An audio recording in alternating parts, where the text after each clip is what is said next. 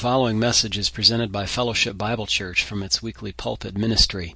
We offer an expositional study through entire books of the Bible, one verse, paragraph, or chapter at a time. We pray that you'll be blessed by listening in. Thanks for visiting. All right, good morning. Good to see you all this morning. Welcome back after our very fine Lord's Table service. We're glad that you're here. We're going to turn our Bibles to Ezekiel 12, please. Ezekiel and the 12th chapter.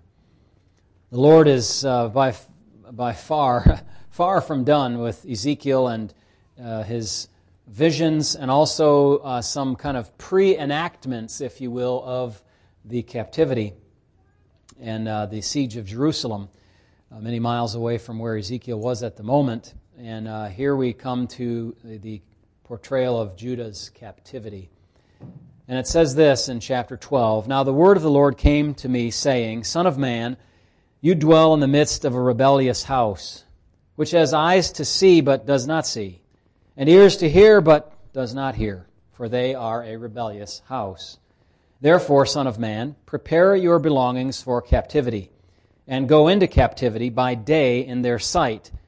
You shall go from your place into captivity to another place in their sight.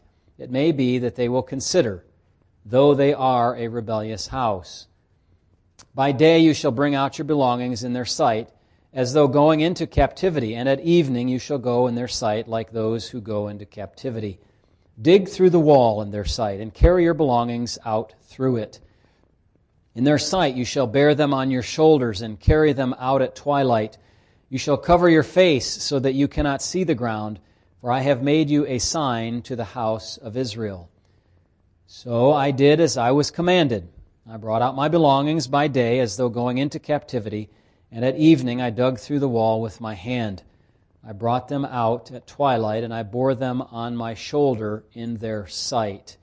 Now you see what he's doing here. He's enacting or acting out what it would be like for people to be taken away. You know, they have their little sack on their back of all the rest of their belongings that they can bring with them. Everything else is left behind, and they're leaving for captivity.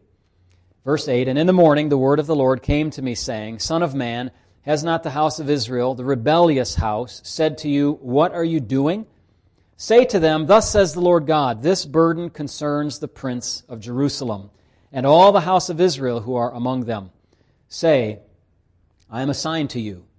As I have done, so shall it be done to them. They shall be carried away into captivity. And the prince who is among them shall bear his belongings on his shoulder at twilight and go out. They shall dig through the wall to carry them out through it. He shall cover his face so that he cannot see the ground with his eyes. I will also spread my net over him, and he shall be caught in my snare. I will bring him to Babylon, to the land of the Chaldeans. Yet he shall not see it, though he shall die there." You know what that means? Does it seem like a contradiction? That he will go to Babylon, the land of the Chaldeans, but he will not see it? What's the answer to that? The king of Babylon had his eyes put out at Riblah before he arrived at Babylon. So he thus did go to Babylon, and he did not see it. Verse 14, "I will scatter to every wind all who are around him to help him, and all his troops, and I will draw out the sword after them. Then they shall know that I am the Lord, when I scatter them among the nations and disperse them throughout the countries." Verse 16, "But I will spare a few of their men from the sword, from famine, and from pestilence, that they may declare all their abominations among the Gentiles wherever they go. Then they shall know that I am the Lord. Moreover, the word of the Lord came to me, saying, Son of man, eat your bread with quaking, and drink your water with trembling and anxiety. And say to the people of the land, Thus says the Lord God to the inhabitants of Jerusalem and to the land of Israel, They shall eat their bread with anxiety and drink their water with dread, so that her land may be emptied of all who are in it, because of the violence of all those who dwell in it. Then the cities that are inhabited shall be laid waste, and the land shall become desolate, and you shall know that I am the Lord. And the word of the Lord came to me, saying, Son of man, what is this proverb that your people have about the land of Israel, which says, The days are prolonged, and every vision fails? Tell them, therefore, thus says the Lord God, I will lay this proverb to rest, and they shall no more use it as a proverb in Israel, but say to them, the days are at hand and the fulfillment of every vision. For no more shall there be any false vision or flattering divination within the house of Israel. For I am the Lord. I speak, and the word which I speak will come to pass. It will no more be postponed. For in your days, O rebellious house, I will say the word and perform it, says the Lord God. See, they were too accustomed to all the false prophets. Their words didn't come to pass. Again, the word of the Lord came to me, saying, verse 27, Son of man, look, the house of Israel is saying, the vision that he sees is for many days from now, and he prophesies of times far off. Therefore say to them, thus says the Lord God, none of my words will be postponed any more, but the word which I speak will be done, says the Lord God. Thus, the reading of God's word, Ezekiel in the 12th chapter. Let's turn our Bibles, please, to 2 Samuel in the 12th chapter. The last 2 weeks, I have given a little preview of the next message in the little series that I'm doing here about the grace of God.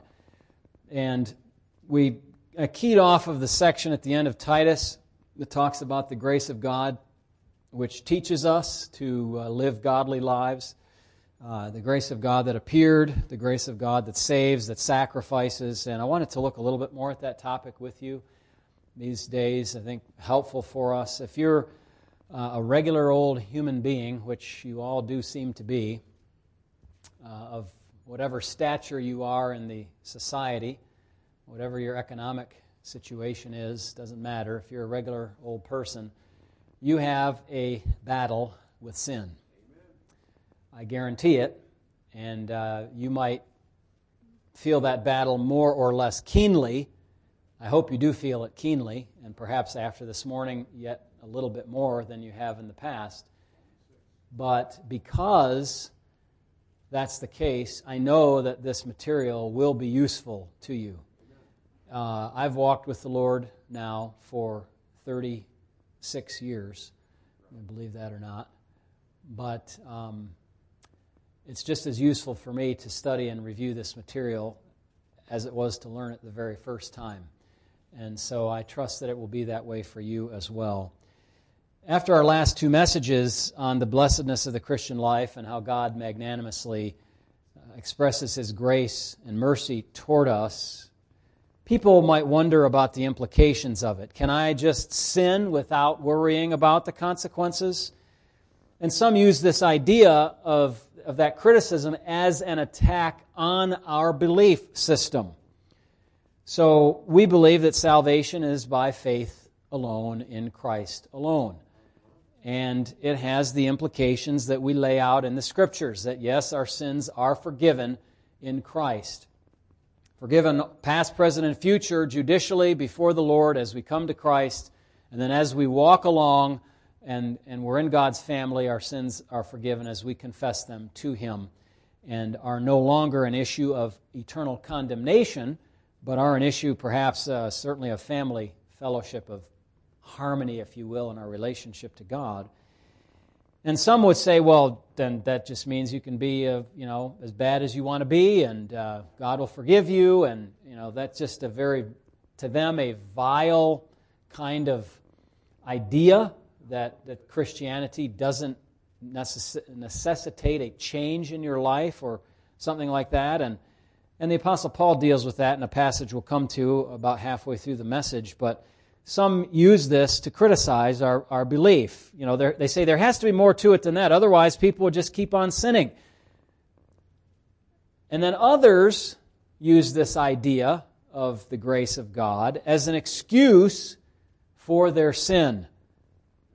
I don't know how many times I've heard somebody say these words, God will forgive me, as they contemplate doing some sin in the near future. God will forgive me, they say. Maybe they're doing some sin or they're contemplating it.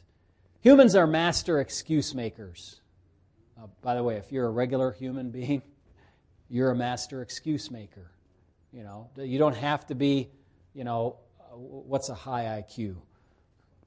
200 or something. You don't have to be super smart. You don't have to be a 145 IQ or anything. You can make excuses for your sin. And imagine, we imagine almost anything to justify our sin, even presuming upon God's grace to allow us to get away with sin. Romans 6 asks the same question. If God's grace is so rich, why not sin more that God can show more grace? We'll come there in just a moment. That seems kind of logical in a sense, but is not theological. Why not? I mean, if we can do more of what our flesh wants to do and God can do more of what He does, displaying His grace, why not? We ended our last message last time by tackling this idea for a moment. And we said the short answer is no, that's not how God's grace works, because it's a ridiculous mischaracterization of that grace. His grace is so rich that, as Titus says, it trains us in the first place to not sin to begin with. It can make us pure and make us see the abundant riches of a holy life. And that is what God's intention is. And that brings us back, where we were in Titus, which taught us that the grace of God that brings salvation has taught us to deny ungodliness and worldly lust. It doesn't teach us to treat them lightly. It doesn't teach us to excuse them, these sins that we think about doing, these temptations, these worldly lusts, but to live soberly and godly in this evil age. I have you turn to 2 Samuel 12 because I want from there to give you, on the kind of negative side of this picture, 7 reasons not to presume upon God's grace. That's what it is when you say, well, God will forgive me, but I'm going to go ahead and live that way anyway. That is a presumptuous kind of sin. It's a very dangerous kind of place to be mentally. It's a place that brings into question what your real understanding is of the grace of God. But in this passage, there are at least seven reasons not to sin by presuming on God's grace. The scenario is something like this. People say, and I've heard this too, well, David sinned, and you know how he sinned, how bad it was, we say, and God forgave him. Therefore, if I sin, the reasoning goes, the unscriptural reasoning goes, if I sin, then God will go ahead and give me the benefits of forgiveness. But what's wrong with this idea? First of all, reason number 1 not to do this, it's not a repentant attitude about sin. Imagine your guilt after you sin and how you don't want to do that again. If you're a true Christian, you have the Spirit of God, you have the conscience that has been activated, informed by the Word of God, and you're saying to yourself, why did I do that? Why did I sin? Imagine that guilt. You've had that feeling, I hope. So the same attitude should prevail in your heart before you carry out some contemplated activity that is sin. Believers are, and this is not a word that your spell checker has in it, I know because mine didn't. Believers are repenters. Believers are repenters, both after sin and before.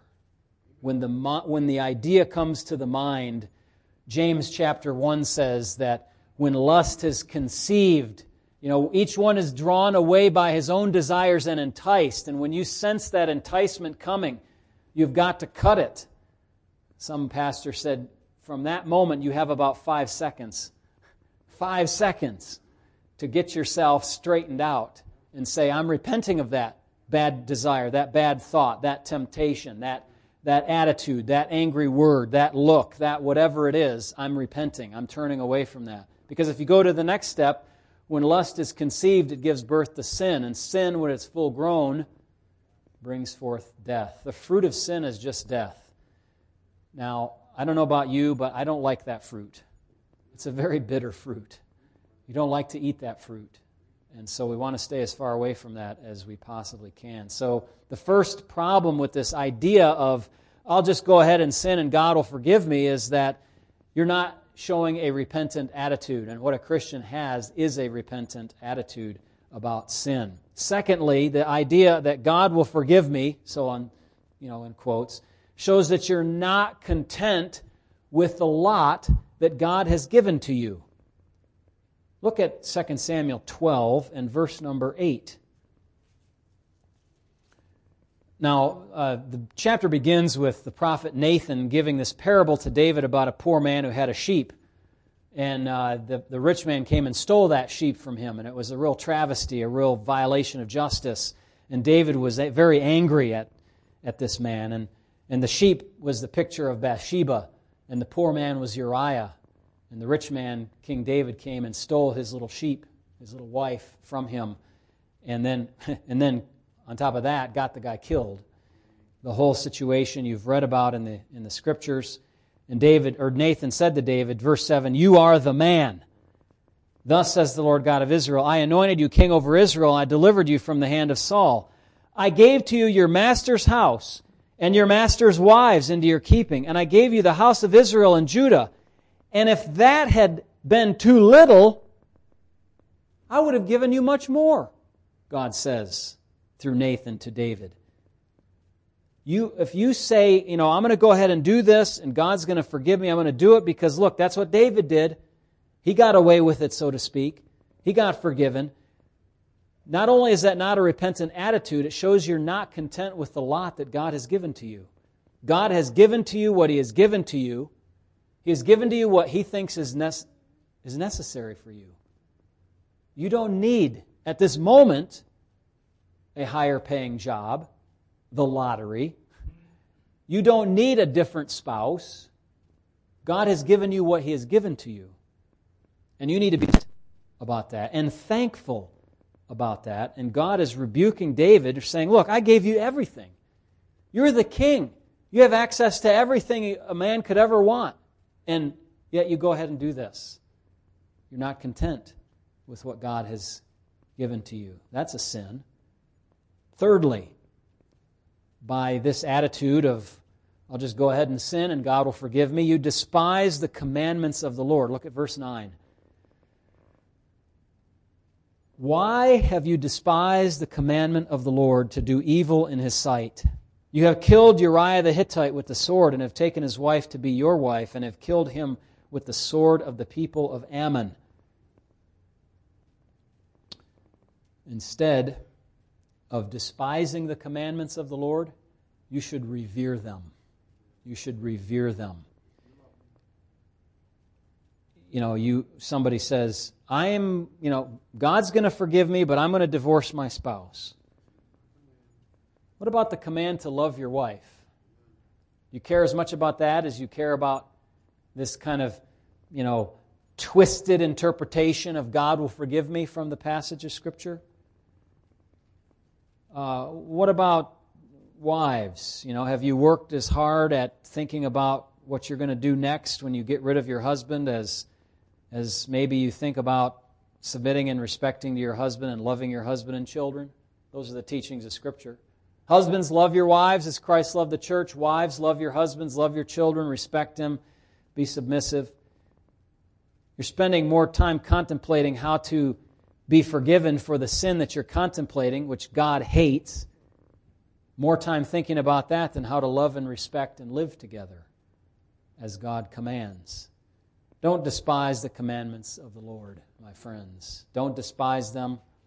Don't be discontent. Don't be unrepentant. And number 4, this is very serious. You don't want to take this attitude because you could get somebody killed. Let's just be blunt. You could get somebody killed. An innocent person might die. God will forgive me doesn't bring that person back. You say, how is that? That doesn't happen. It does happen. It happens all the time. You hear about it on the news all the time. A child died because of what David did. 2 Samuel 12:14. However, because by this deed you have given great occasion to the enemies of the Lord to blaspheme, the child also who is born to you shall surely die. I don't understand why God permitted this particular outcome for the baby, but I trust God's wisdom and righteousness in the matter. I just have to cast myself on that, my friends. You don't criticize God for what you don't fully understand. I have no idea about this situation. I mean, maybe that child was going to be born deformed, maybe something else. I have no idea. I'm just speculating. But God said that was going to occur, and the judge of all the earth always does right. You have to count on that foundational truth when you look at a difficulty like this. But not only did a child die, Uriah died as well. I should have had there in the parentheses 2 Samuel 12, and we just read it. It was in verse number 9. You know who should have died? David. The law of Moses specified for an adulterer and a murderer the death penalty. Either one of those sins, adultery, death penalty, murder, death penalty, that's it. You, David, should have died. But God did not allow him to die. Look at verse 13. It says, "So David said to Nathan, I have sinned against the Lord. And Nathan said to David, the Lord also has put away your sin. You shall not die." Wow. What a mercy. What a mercy. But you, by that attitude of, I'll just go ahead and sin, you could get somebody killed. And you don't want to do that. If you commit adultery, for example, a jealous and defrauded husband sometimes goes too far. You cannot satisfy his anger at what has happened to him. Other times, a love triangle goes sideways. David killed a man to cover up the sin that he had done. Number 5, why don't you want to live like this? The consequences of sin last longer and run deeper than you can presently imagine. David had no end of trouble in his home. Look at verse 10.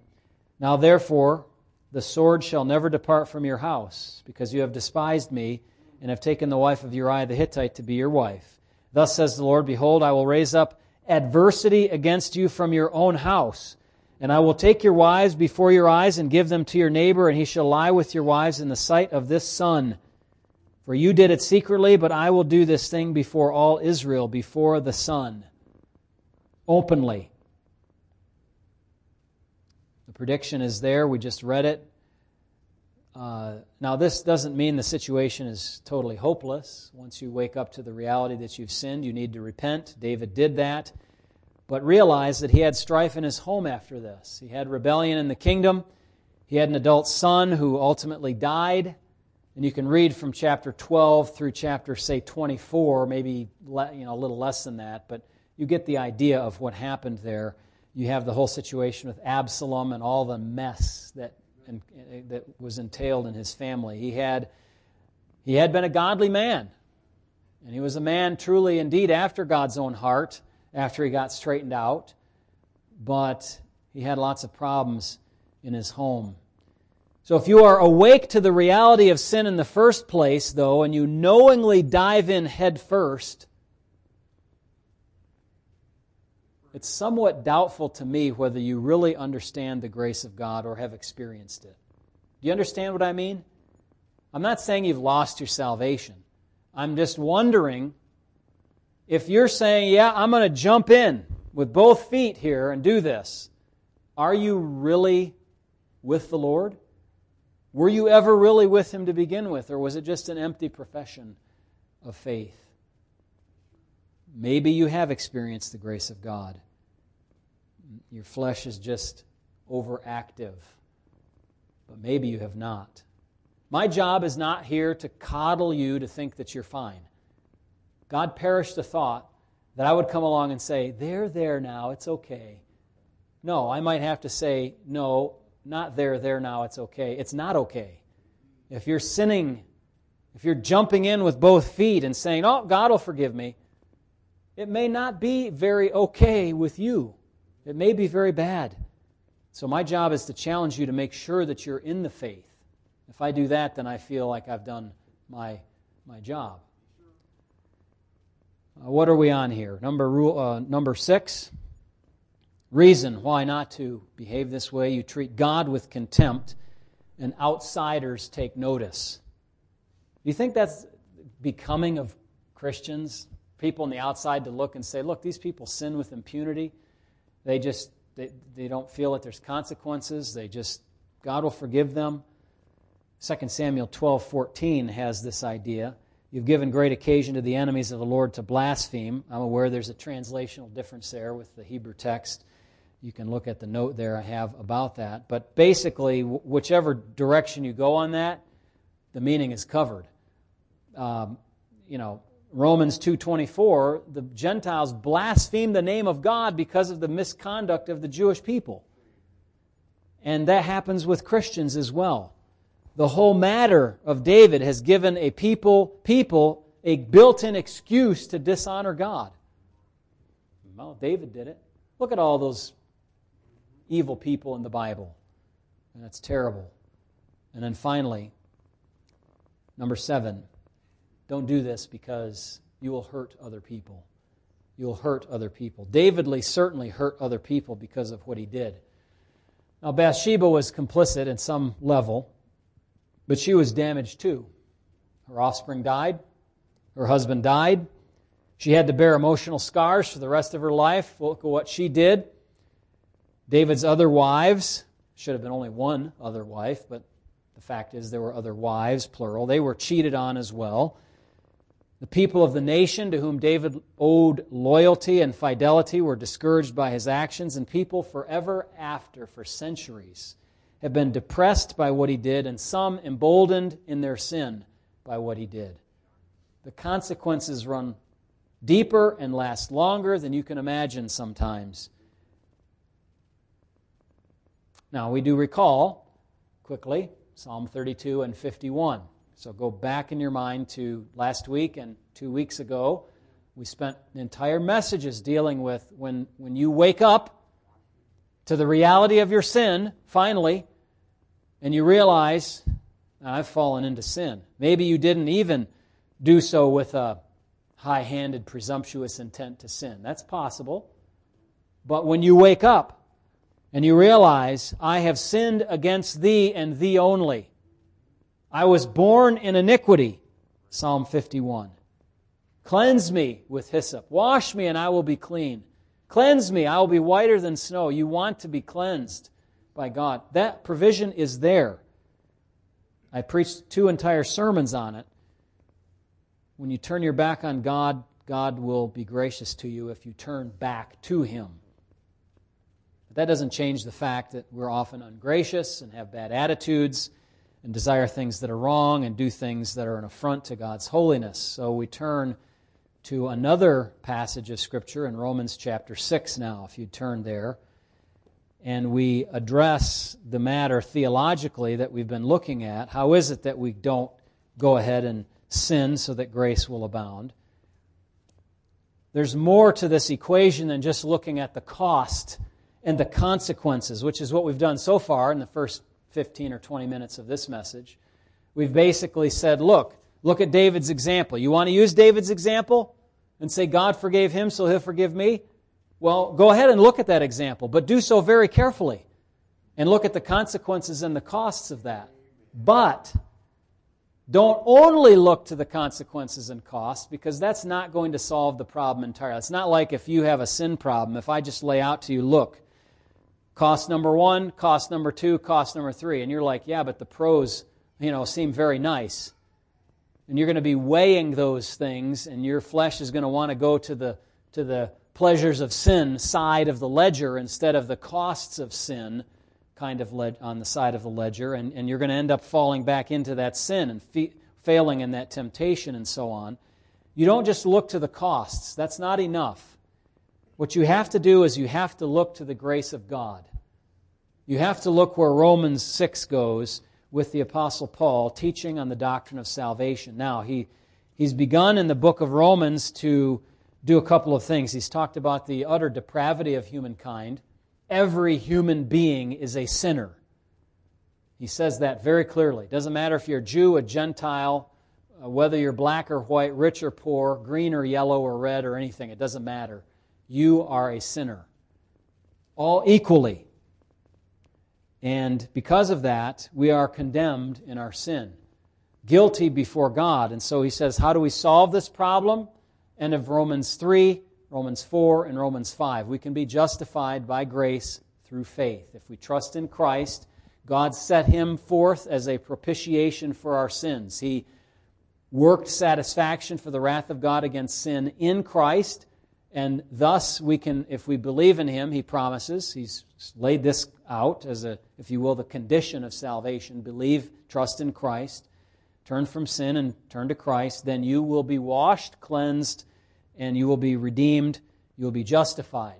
That's up to Romans chapter 5. And then the question comes, okay, if that's how God's grace works, why don't we just keep on sinning then? And he's going to answer the question head on.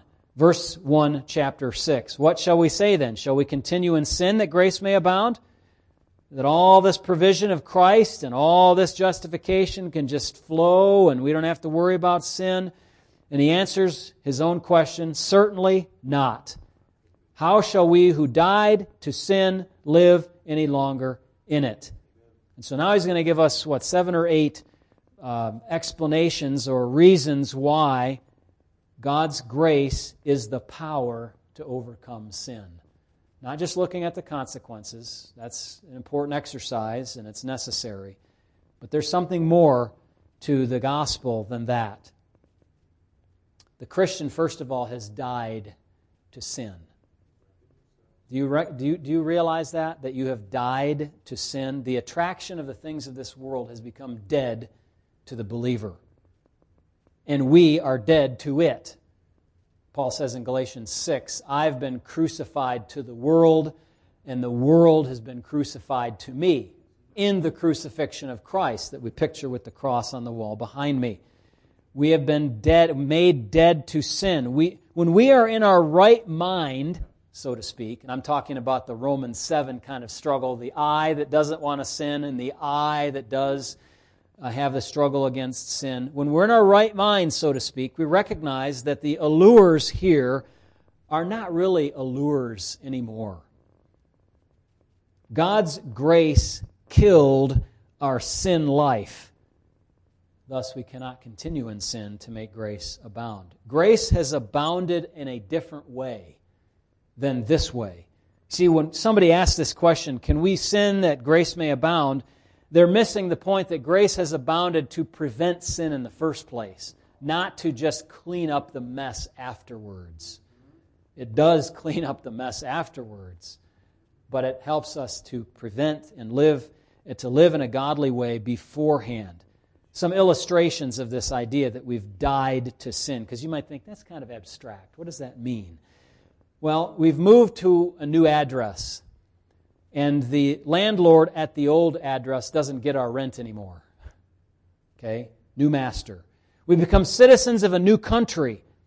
And we're not living like the way we did in our old country. We were married to sin, but now we have died and our marriage to sin is over. You know, you're divorced from it now, so you don't go back to that old spouse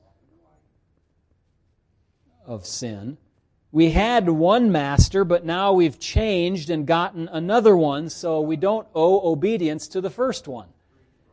Okay, so the housing illustration, the citizenship illustration, the marriage illustration, the slavery illustration or master illustration, all those are picturing this idea that we've died to sin. We've become disconnected from it in Christ. Instead, we've become, secondly, united to Christ. Look at chapter 6 of Romans, verse 3. Or do you not know that as many of us as were baptized into Christ Jesus were baptized into His death? Therefore, we were buried with Him through baptism into death, that just as Christ was raised from the dead by the glory of the Father, even so we should also walk in newness of life. Now this, Paul is writing with kind of thick metaphor here. And what he's doing when he talks about baptism is not water baptism, but spirit baptism. And he's saying in that baptism, the idea of baptism is that we are identified with and brought into connection, into solidarity with Jesus in His death and resurrection. Christians are dead. Christians were dead in sin, and now we are dead to sin. We have to regard ourselves this way. We are alive to God, not dead in sin. Therefore, we have a new life, and this new life was provided by grace. Therefore, we cannot continue to sin that grace may abound. We've been united to Christ now. Thirdly, why do we live? How can we live in God's grace and avoid sin? How can we have victory over sin? Well, look at verses 5 and the first part of 6. The Christian's old person has died, is what Paul says here. For if we've been united together in the likeness of His death, certainly we also shall be in the likeness of His resurrection, knowing this, that our old man was crucified with Him, that the body of sin might be done away with, that we should no longer be slaves of sin. Christian doctrine teaches, whether you feel it or not, Christian doctrine teaches that I used to be an old man, and now I am a new man in Christ. By old man, I don't mean a person who is of old age. What is meant in the Bible by a person who is old, an old man, is somebody qualitatively old, our old selves before becoming Christians. In that existence as an old man, if you're not a true Christian, you are in this existence now. You are in the realm of Adam. You are under the reign of sin.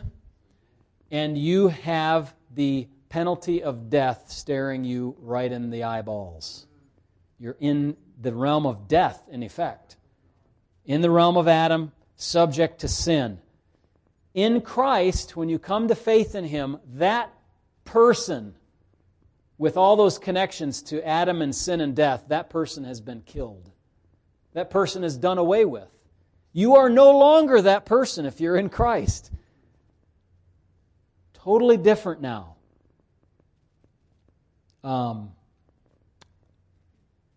I think it's not only correct what I'm saying here, otherwise I wouldn't be saying it, but it's also helpful for us to think of our old person in this completed, finished, dead way. You know, don't think my old self is dying slowly, and I have to die every day, and I have to crucify it all over again all the time. No, rather think this way, according to this passage, my old self is dead. I am not that person anymore. It is gone and crucified with Christ. Now, granted, I have some remnants of the sin nature, hanging on for dear life, as it were, clawing, trying to hang on. But my old self is gone, done, finished. I'm a new creature. The old has gone and the new has come. 2 Corinthians 5:17. I'm a new creature, a new creation in Christ. Okay, so there is a decisive thing that happens. You want to call it a part of regeneration or definite sanctification or something, whatever, but it happens at the moment that you are born again. You are new. Something happens, whatever day that was, whatever moment that was, God changed you. And basically, you could also think about it like that kind of that housing illustration. He took you from Adam's sin and death, and He moved you, lock, stock, and barrel, to Christ, righteousness, and life. New realm. It's kind of like realm language. You dwelt in this realm before. You died to that, and now you're dwelling in this realm now. Okay? Therefore, number 4 on my list, sin's dominion is broken. The end of verse 6, it says, the body of sin might be done away with, that we should no longer be slaves of sin. Verse 7, for he who has died has been freed from sin. What glorious freedom. this is. His grace abounds to free us from sin. Listen to that. His grace abounds in order to free us from sin, not just forgive us for more sin, to free us from sin. And then fifthly, let's look at verses 8 to 11. Now, if we died with Christ, we believe that we shall also live with Him, knowing that Christ, having been raised from the dead, dies no more. Death no longer has dominion over Him. Okay, are we clear with that? Christ died. He rose again. He's never going to die again. Okay, death no longer has dominion. He has the keys of death and Hades. He is in charge. He is the authority over those things. He is the author of life. He holds the keys of Hades and of death. Verse 10, for the death that He died to sin once for all, but the life that He lives to God. Likewise, you also reckon yourselves to be dead indeed to sin, but alive to God in Christ Jesus our Lord. Number 5, how is God's grace the power to overcome sin? Well, it works this way. It causes you to consider yourself dead to sin. Now, I've said this in different ways already in this section of our notes, but what I'm trying to get you to be reminded of is that the way that you think about things affects how you live for God.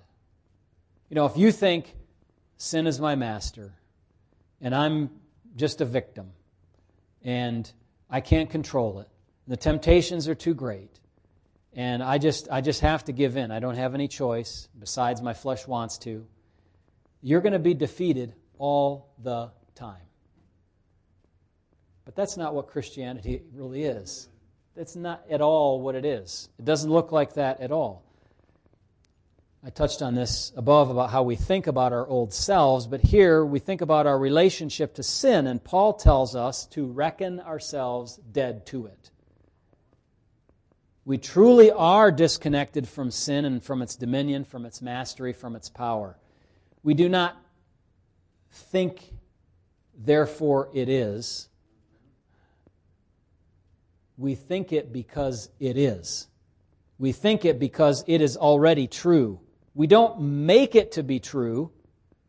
You see, some preaching is like a certain kind of idea of sanctification, that you've got to think this. If you just think this, it will kind of become true almost.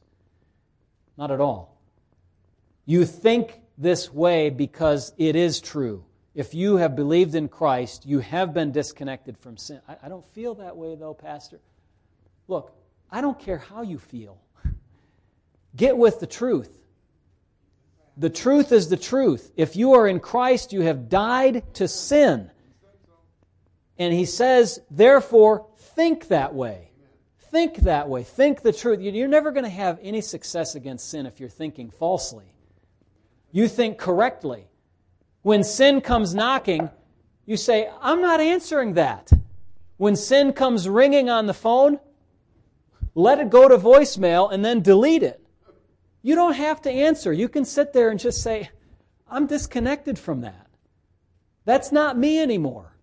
That was me, but that's not me. I'm a new person now. I'm reckoning myself to be dead to sin, disconnected from its mastery and power.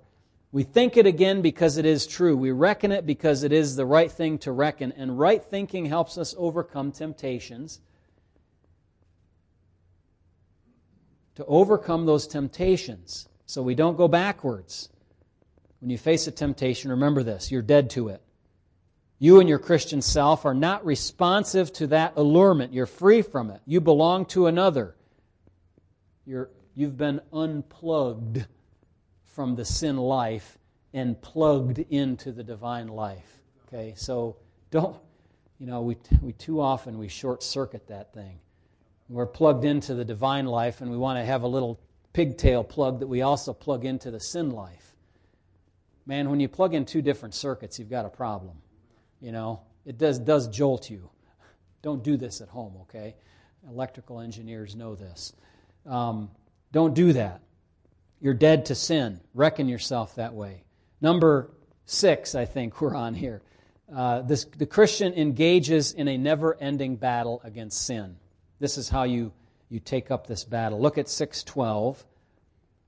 You're recognizing I am dead to sin. 6:12, if you're a Christian now. Therefore, verse 12 says, therefore do not let sin reign in your mortal body, that you should obey it in its lusts. And do not present your members as instruments of unrighteousness to sin, but present yourselves to God as being alive from the dead, and your members as instruments of righteousness to God. The Christian must be engaged in a never-ending battle with sin. You say, when's it going to get better? Never, until you go to heaven, okay? Just chalk it up. Write it down in your book. It's a truth. It's an axiom. It's a law of nature. It's just going to be there forever, okay? Nobody reaches sinless perfection, despite all the false teaching out there that even touches on that idea. But you're enrolled, brother. You're in the army now. And you can't just, say, well, I'd like to get early discharge, No, you can't go AWOL in that army of God. You are engaged in a never-ending battle against sin. We're not told to take a passive approach to sin. This is another area of sanctification where some people teach you just kind of have to let go and let God handle everything. That's not correct. God's in charge, and God's working in you, but He's working in you so that you work out your salvation. Okay? And He's telling us to take an active part in our sanctification. We can't just let our new selves flow. Rather, we're commanded to not let sin reign in us. What does that mean? That means we tell it no. If you want to be a rebel, don't be a rebel against God. Be a rebel against sin and say, no, I am not going to do it. Why is it that we want to rebel against everything that's right and not rebel against everything that's wrong? We have the power, by the grace of God, to not allow sin to reign. But we get lazy. We want our flesh to be indulged, to rule us for a time. The Bible says in Colossians 3:5, it doesn't say it this way, but I wish some translation would say this, kill sin. It says it in a much more nice-sounding way. Mortify the deeds of the body. Now, it means kill sin. It means quit it. It means cut it out. It means stop it. It's an active fight, one that is only won with great effort. Spirit-led, Bible-informed effort, yes. It's not just, I just pulled myself up by my bootstraps and I'm going to be a tough old soldier on my own. It's not that. But it is an effort. It is a fight. Effort nonetheless. God's grace enables us to do that so that sin should not abound. Letter G here. The body of the Christian is used as an instrument for good. 6:13. Do not present your members as instruments of righteousness to sin, but as instruments to God, being alive from the dead, and your members as instruments of righteousness to Him. So think of yourself as offering your body as a tool for God to use. Don't be a tool for sin. Be a tool for righteousness, okay? Be a tool for righteousness. God has ordained good works for you to do, hasn't He? So, be about them. Be about them. And one of the good things is when you're about good works, it's really tough to be about bad works, isn't it? So replace the bad with the good. Say to yourself, what am I going to do for God? Notice also two other points here as we close. The Christian is guided by the rule of grace. You're not under the dominion of sin. You're not under law, but you're under grace now. So your operative principle is not, do this, don't do that, letter of the law, and all of that sort of thing. The operative principle is the riches of God's grace, which has been poured out upon you, poured into your heart by the Spirit of God through Jesus Christ, is teaching us to deny that ungodliness and worldly lust. And ironically, it's a very strange kind of irony. That law which people strove and still today strive to keep, but is impossible because the law has no power in it to keep it, the only way that you can actually succeed in keeping that law is to find out, I'm not under that law anymore. I'm under the grace of God, and that grace enables me to live a life which fulfills the moral requirements of the law of God in Christ. It's an interesting turn of events. And we become servants of righteousness instead of servants of sin. So you have to ask yourself, am I going to serve that temptation? Am I going to serve that master now more? Am I going to serve my flesh? Or am I going to serve God and serve righteousness? This leads Paul to write the well-known verse at the end of chapter 6 that says, "For the wages of sin is death." That's what we've been talking about, right? The fruit of it, the fruit of sin. "But the gift of God is eternal life in Christ Jesus our Lord." We do not continue in sin that grace may abound. Because grace abounds by removing us from the realm of sin and death. Grace puts us in an entirely new sphere so that we can serve God. You may feel, however, sometimes that sin abounds. But just remember, grace abounds much more. You can see Romans chapter 5, 20 and 21, just a few verses before where we were reading. Grace abounds much more. Remember that. And that empowers you to live a godly life for Christ. If any of you are struggling with some sin, don't hesitate to seek help from a brother, from myself, one of our deacons. We need to do what we can to activate, to energize God's grace in our lives and to walk with Him. But don't just sit there and keep struggling. Remember these truths. Remember why you don't sin presumptuously, and remember how you can live righteously. 2 Samuel 12, Romans 6. Let us pray. Father, thank you for abounding grace. Thank you, Lord, for the provision you've made in Christ and for the call that you lay out for us as Christians, that we must live as servants of righteousness. May your hand guide us. Each one of us struggle or should be struggling with sin in our lives. Some attitude, some lustful temptation, some greed, covetousness, some idolatry that's in our heart. Whatever it might be, Lord, we all have something or some things we're working on. And I pray, God, that you would help us. Help us to reckon ourselves to be dead indeed to sin. Perhaps today the first time we've really known that to be baptized into Christ Jesus, to be baptized into His death, and to be disconnected from sin. Thank you for pulling the plug and plugging us into something else. Help us to live that way, the power of the Spirit of God. In Jesus' name, amen.